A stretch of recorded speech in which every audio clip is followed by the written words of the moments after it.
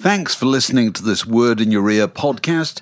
If you'd like to get early access to all our productions ad-free, priority booking for our live events, and to take part in our weekly quiz, go to patreon.com/wordinyourear for more details.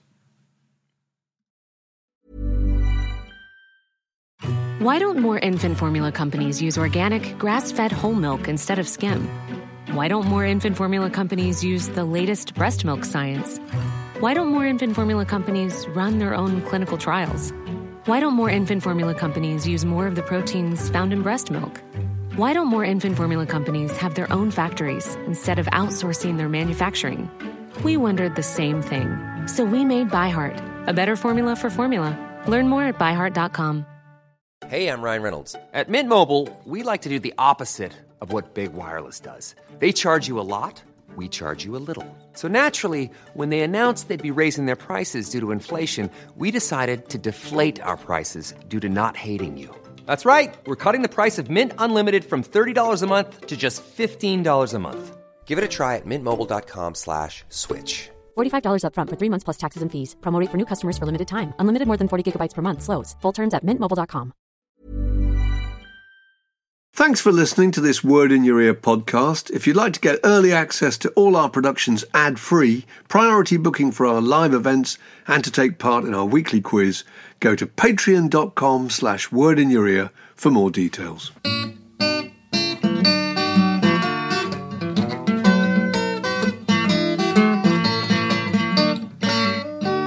You're listening to a podcast from The Word. Well, welcome to another Word in Your Ear. When you look back at the various revolutionary British subcultures, you wonder if there was a more exciting and influential and dangerous and thrilling time than that of the Teddy Boys and the late 50s rock and roll tours that sparked riots of mischief and pure, unadulterated joy.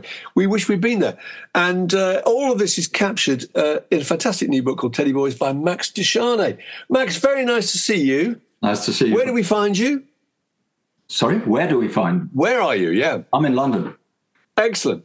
Yeah. Now, we wish we'd been there. You clearly are younger than us. So, I mean, when was the first time you became aware of the notion of Teddy Boys? Well, I'm from Portsmouth, and they were always, that was totally a stronghold for Ted's very early on.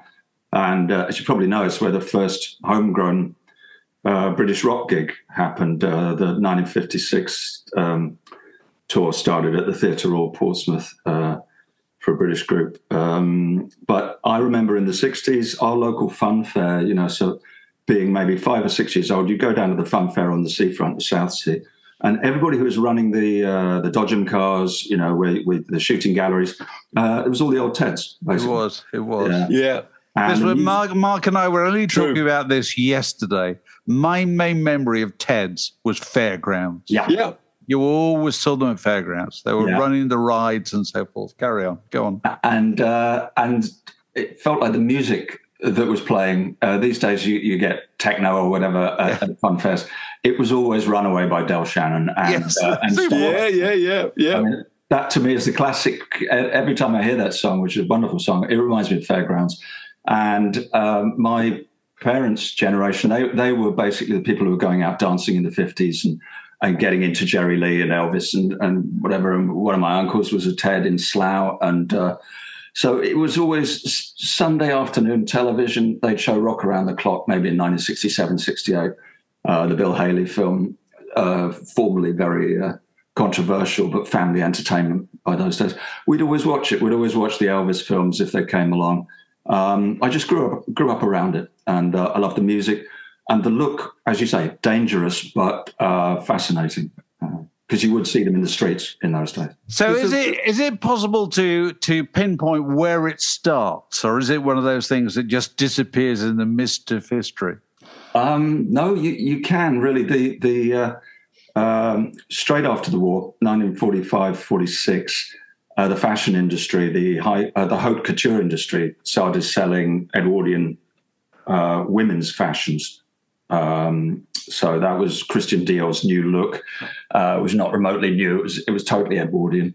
And after a couple of years in the late 40s of that being incredibly successful, the women's hairstyles as well, Savile Row and the top end of British tailoring thought, hang on, we can sell this to the men as well. And they were aiming at people in guards, regiments, minor members of the royal family, that sort of thing. It was really expensive, but they were trying to get everyone to look like Edwardian times, which obviously is where the name comes from. So this is velvet collars, presumably, yes. Is it? And sort of slightly draped coats, or? Yeah, what would call a fingertip drape. In other words, when you stand up, where do your fingertips come down to? Halfway down your thighs, basically. Oh, so right.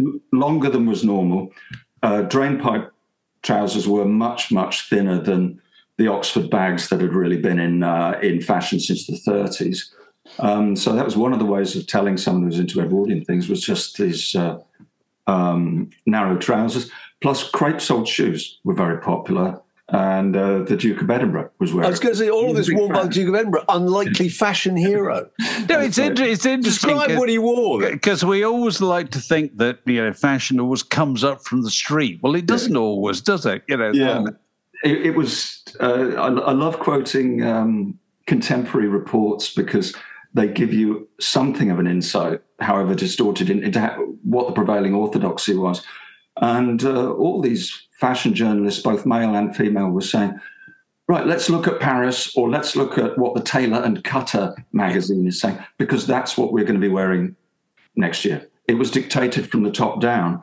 So what was odd about the Teds is that after a couple of years of upper-class people wearing the Edwardian styles from 1950, 51, suddenly what would have been seen as working-class oiks from the Elephant and Castle, the grotty bits of Notting Hill, the East End, started adopting that style. And one of the reasons for that was they could suddenly afford it in a time of full employment. So, right, which really annoyed the press, didn't it? Because this was the first kind of generation that found it really easy to get jobs and had money. The first generation of kind of teenagers, really. That's right. The teenager as a concept was being invented. And if you think about their parents, my dad's father, he lost everything in the Depression. He ran a little shop. Nobody paid. So he moved to Slough and became a bus conductor. But moved down from up north. That was the only job he could get, and that was fine with him. It was money. So, but the idea of having spare money to go dancing 4 or 5 nights a week, go to the cinema all the time, and go to your local tailor and say, "Excuse me, mate, I want a velvet collar. I want the jacket this long. I want narrow trousers," which is what these teenage kids were doing. That was revolutionary. I think it caused a lot of resentment generally. That whole we fought in the war for people like no, you. Absolutely. Now you're doing this. Speaking of the war, where does this generation stand in terms of national service? Are they doing this before they get called up for national service? They are. Yeah, that's right. So it's a late teenage thing, isn't it? It's your earliest Teds, a lot of them, as I say, had just left school. Some of them were still at school. So 15, my mum left school at 15, became a hairdresser, and that was really, you're in the adult working world, but you're 15 and you're trying to define yourself.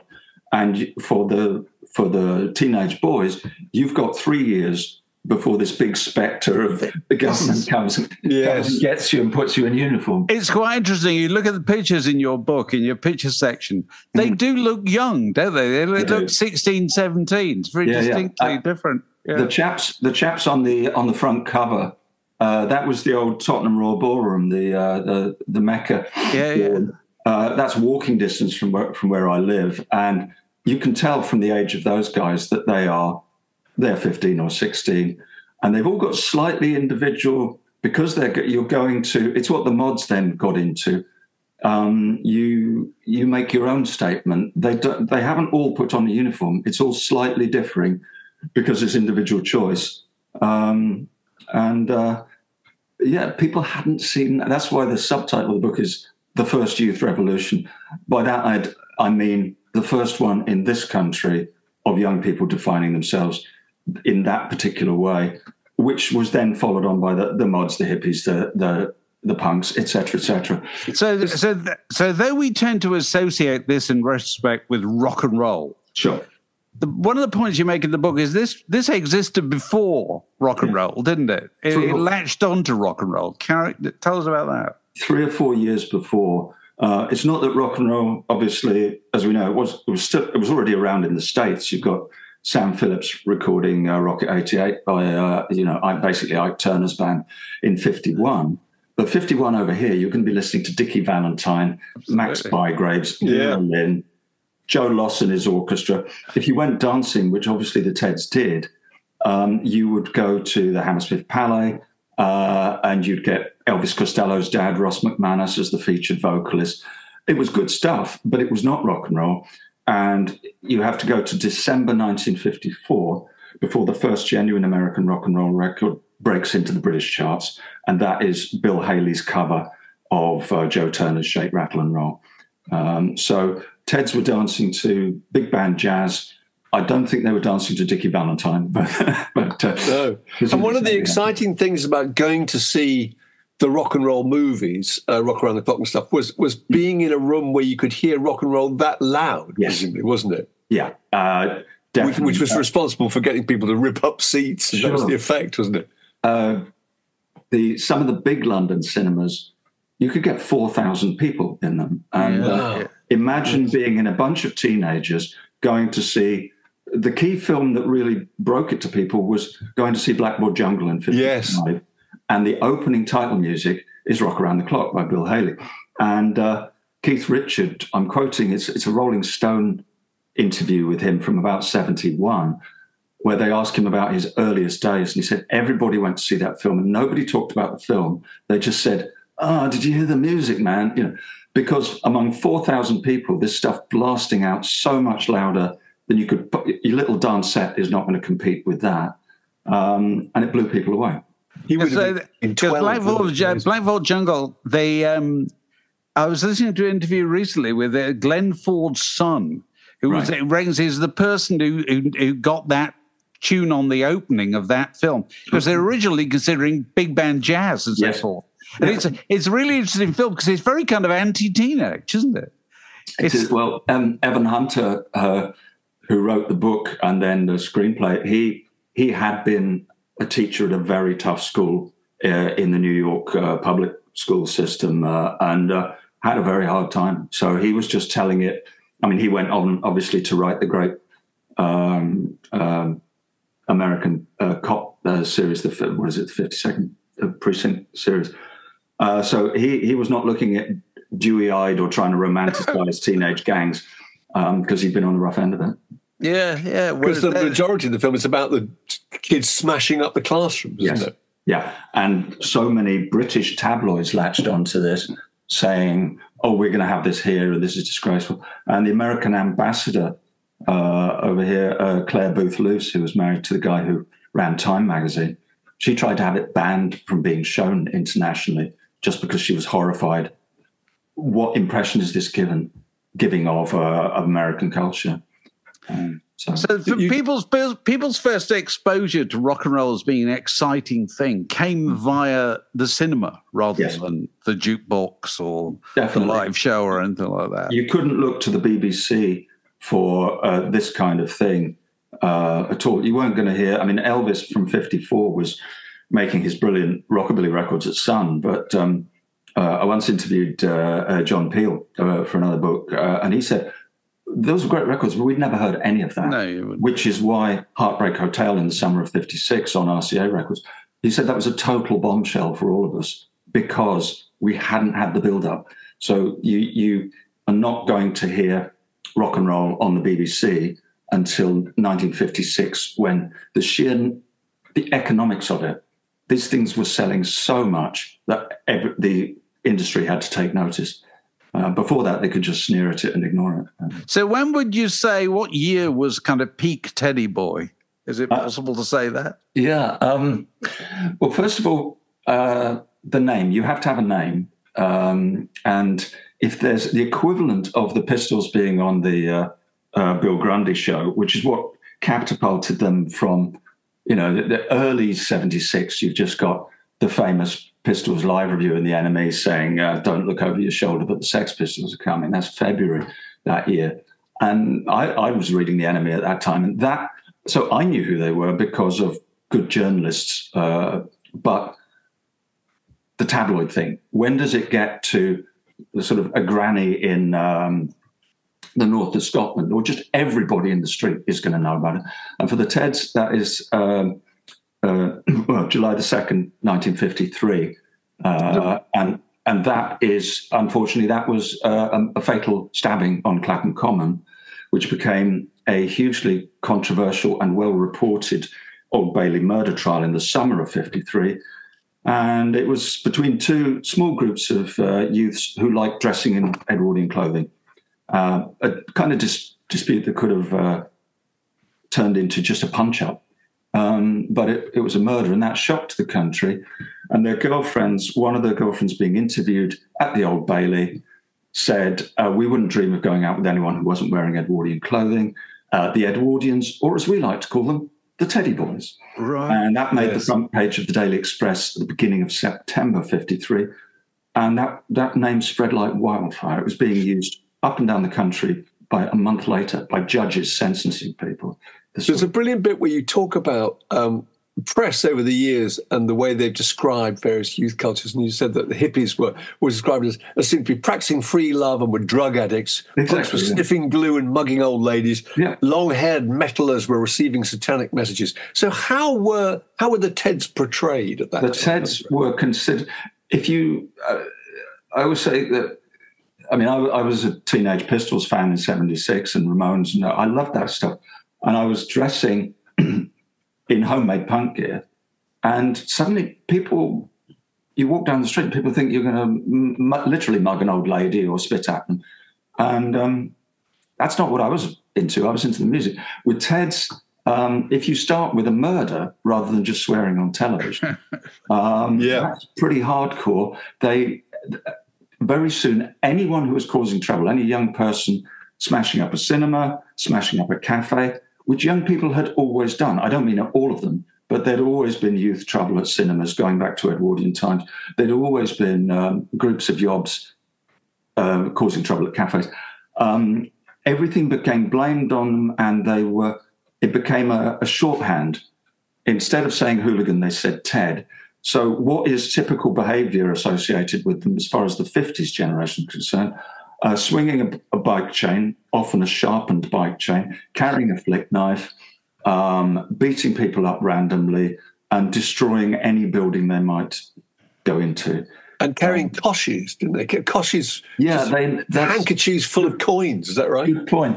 They inherited, because they were the classic 50s moral panic, but they inherited the fallout from the previous moral panic, which was the Kosh Boy.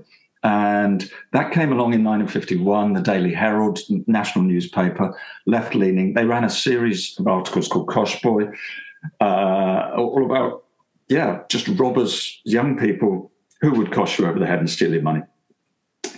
Somebody jumped on that immediately, wrote a play called Kosh Boy. It was a huge success.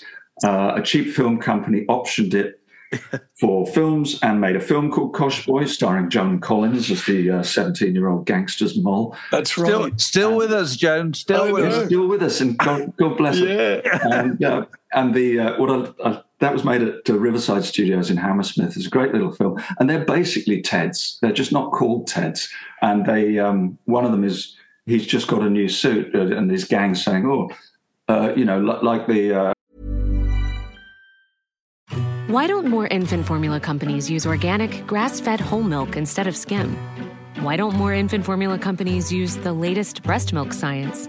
Why don't more infant formula companies run their own clinical trials? Why don't more infant formula companies use more of the proteins found in breast milk? Why don't more infant formula companies have their own factories instead of outsourcing their manufacturing? We wondered the same thing. So we made ByHeart, a better formula for formula. Learn more at byheart.com. Everyone knows therapy is great for solving problems, but getting therapy has its own problems too, like finding the right therapist, fitting into their schedule, and of course, the cost. Well, BetterHelp can solve those problems. It's totally online and built around your schedule. It's surprisingly affordable too. Connect with a credentialed therapist by phone, video, or online chat, all from the comfort of your home. Visit BetterHelp.com to learn more and save 10% on your first month.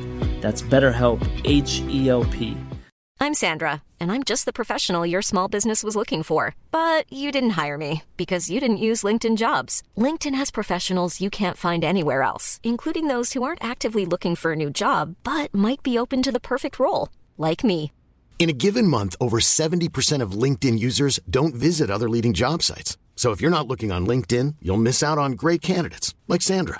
Start hiring professionals like a professional. Post your free job on linkedin.com/people today. Like the suit, nice drape, when you're going back for your final fitting. In other words, it's not finished yet. But the focus puller, uncredited focus puller on that is Nicholas Roeg. All right. Amazing. It's amazing when you watch any of those films that pop up on Talking Pictures TV on a rainy afternoon from the early 50s. There's always a kind of teddy boy thug figure, isn't there? Yeah, there is. They became, in those kind of films and also in cheap pulp paperbacks, they became instantly a walk-on figure when you needed a paragraph or two or a scene in a film of violence. Shorthand for violence and thuggery, isn't it? Yeah, the classic Raymond Chandler advice: if you get stuck writing a crime novel, when in doubt, have two men come through the door with guns in their hands. In the 50s, it was when in doubt, have a couple of Teds loitering outside a dance hall, and then there's going to be trouble. It's not going to be sort of the middle-aged bank employee that's going to make everything kick right. off. Now, what about the business? So when the moment of Ted seems to have passed, go on, tell us about that. When is that moment? Go on. Well, they didn't really outlast the 50s, and as you know, any kind of youth movement, how long do they last? I mean, when's the classic punk era? There's a lot of people in the game were saying it's over by the end of 77. Basically. Yeah. It's not much more. The Flashpoint doesn't last very long. With mods, by the time I've seen original mods say, by the time people were fighting on the beaches in 64, most of the originals had already got out of the game. These were, because the modernists had been floating around since 58.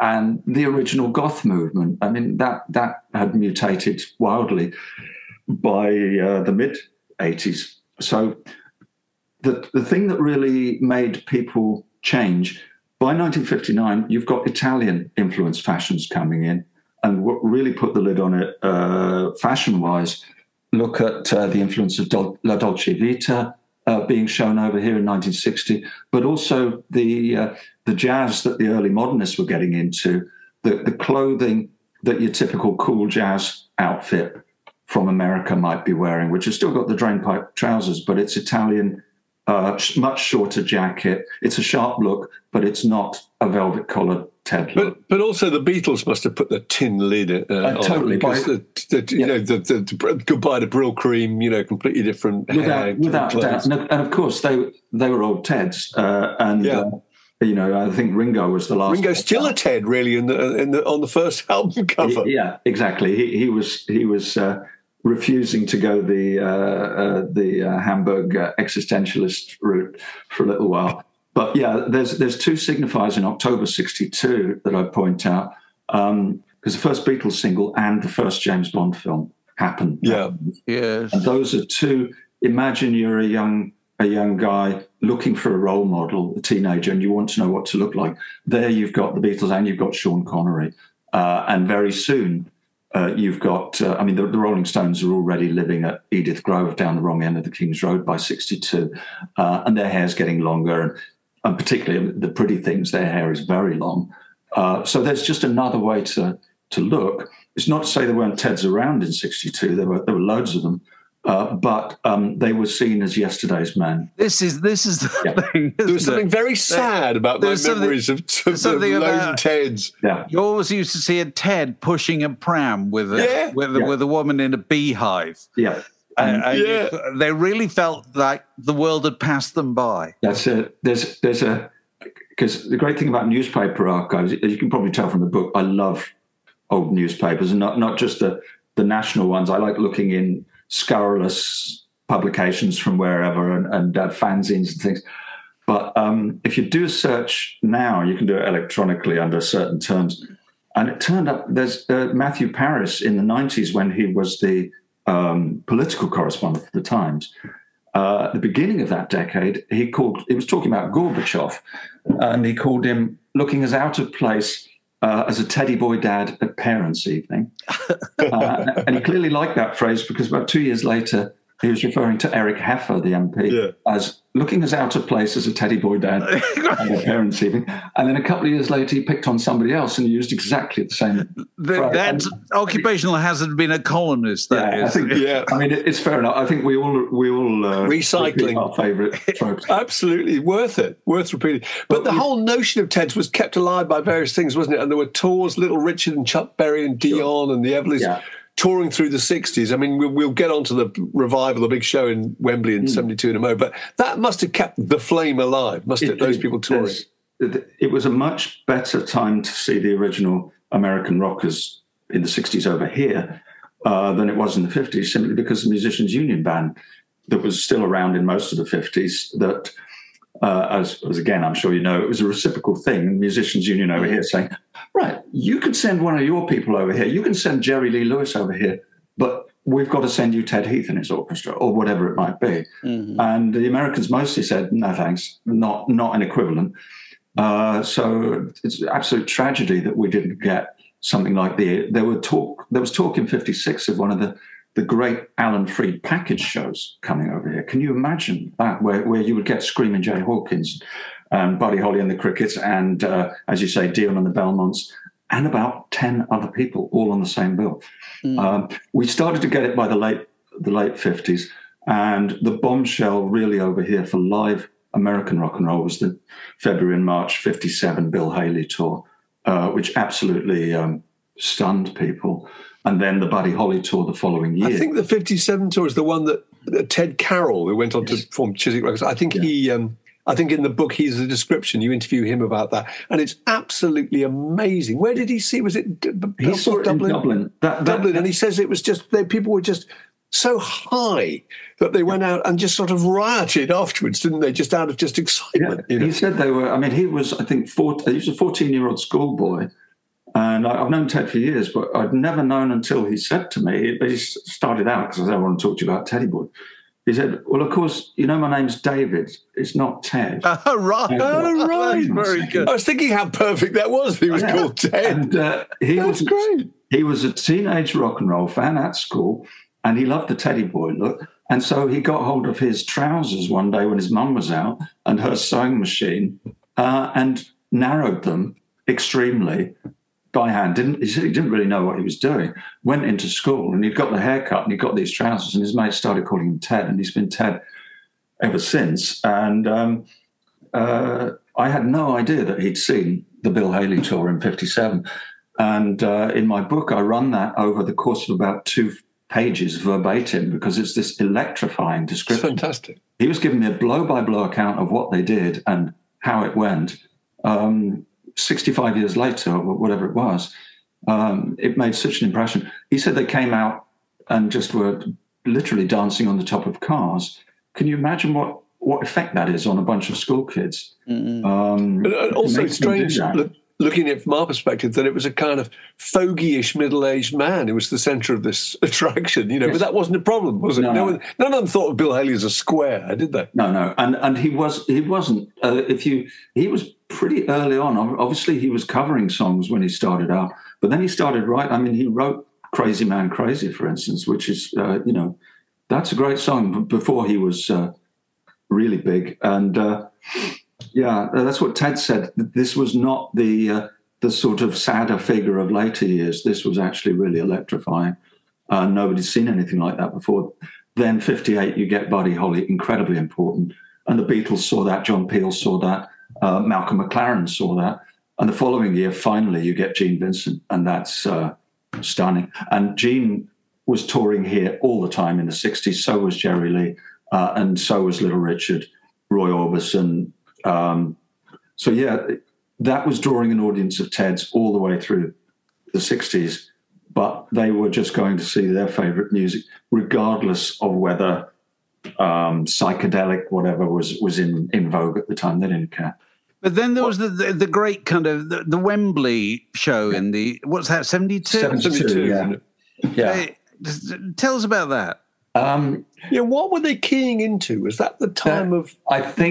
I think basically you'd had the Ralph Nader rock and roll revival shows starting at the very end of the 60s in America, and they'd made a lot of money. I mean, these days it's absurd, isn't it? They're rounding up people whose peak career had been less than 10 years possibly earlier. Yeah. And they're calling them oldies but goldies.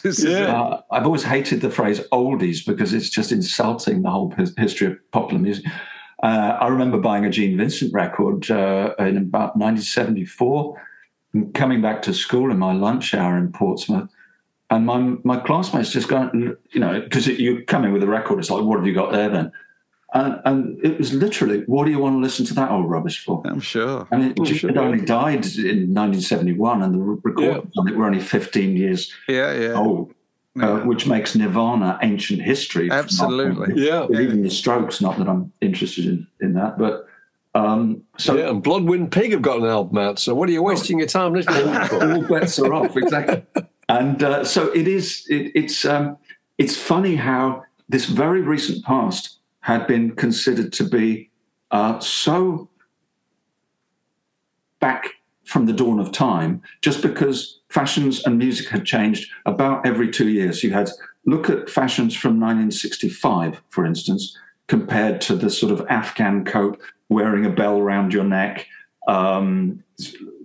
Look at what Clapton looked like, for instance, in the Blues Breakers, and then look what he looked like once he'd seen...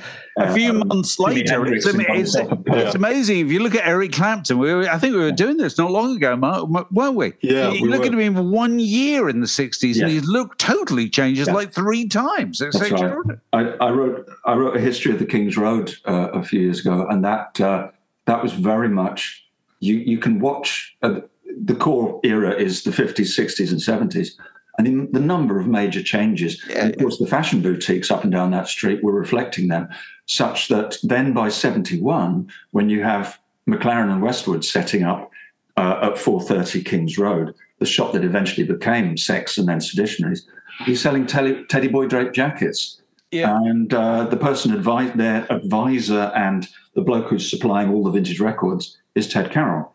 Yeah. And they went and ran a stall in 72 at the Wembley Rock and Roll Festival, which had, Little Richard, Jerry Lee. But who was the opening? I mean, the MC5 played at that. So it was an extraordinary, strange event. So who were the crowd there? Were they original Teds or were they revivalists? It was a mixture.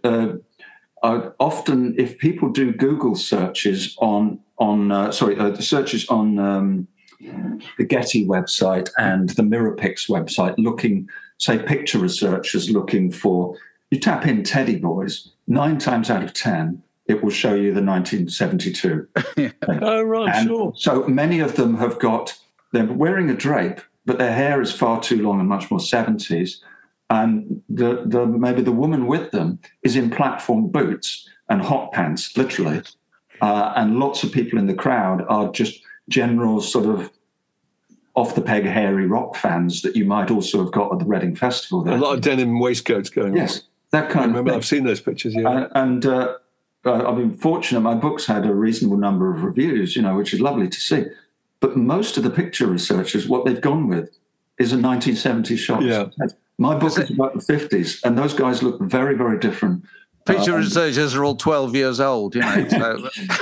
I think, it's the context just isn't so much there. But yeah, I've seen lots of photographs, and obviously there's that great film of the 72 rock festival, and you can see the crowd is a real mixture. I started going to, I think the first time I saw Jerry Lee Lewis was at the Rainbow in 1978, supported by. They introduced him as Duane Eddy, ladies and gentlemen. And most of the audience there was Ted's. And they were definitely quite a lot older than me. So I think you had a lot of originals. Right. Then. But there was a sort of TED theme that was kept going for groups like Wizard and Shawadi Wadi and people which must have been influenced by that event, mustn't they? Because they kept it alive. I think Roy Wood was genuinely. I mean, you listen to the stuff he was writing, it was magnificent. Right from the days of the Move, they knew their son rockabilly, and they're throwing in a little bit of. Roy was always chucking in a bit of the Phil Spector Wall of Sound, but. He deeply loved 50s rock and roll.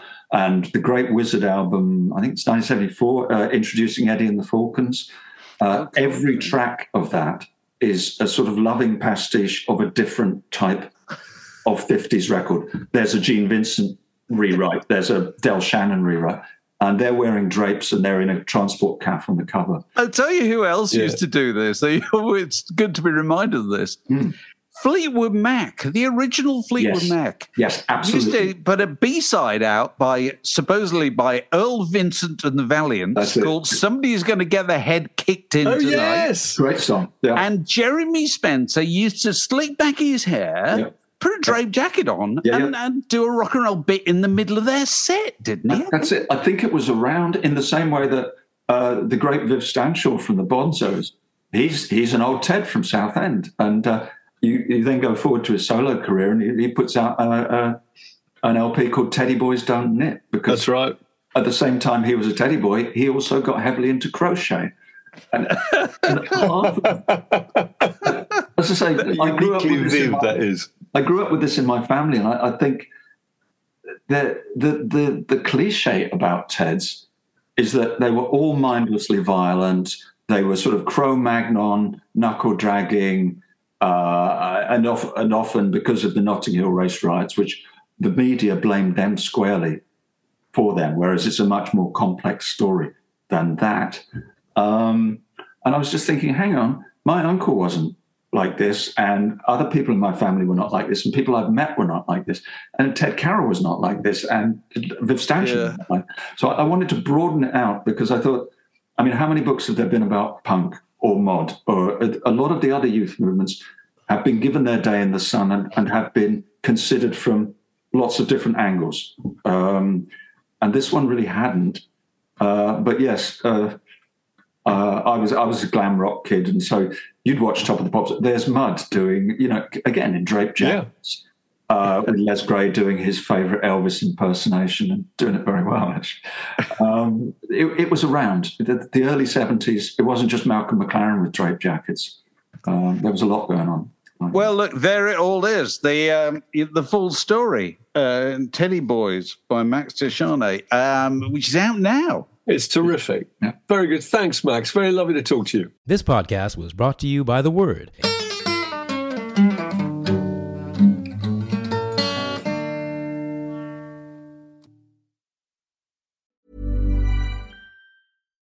Why don't more infant formula companies use organic, grass-fed whole milk instead of skim? Why don't more infant formula companies use the latest breast milk science? Why don't more infant formula companies run their own clinical trials? Why don't more infant formula companies use more of the proteins found in breast milk? Why don't more infant formula companies have their own factories instead of outsourcing their manufacturing? We wondered the same thing. So we made ByHeart, a better formula for formula. Learn more at byheart.com.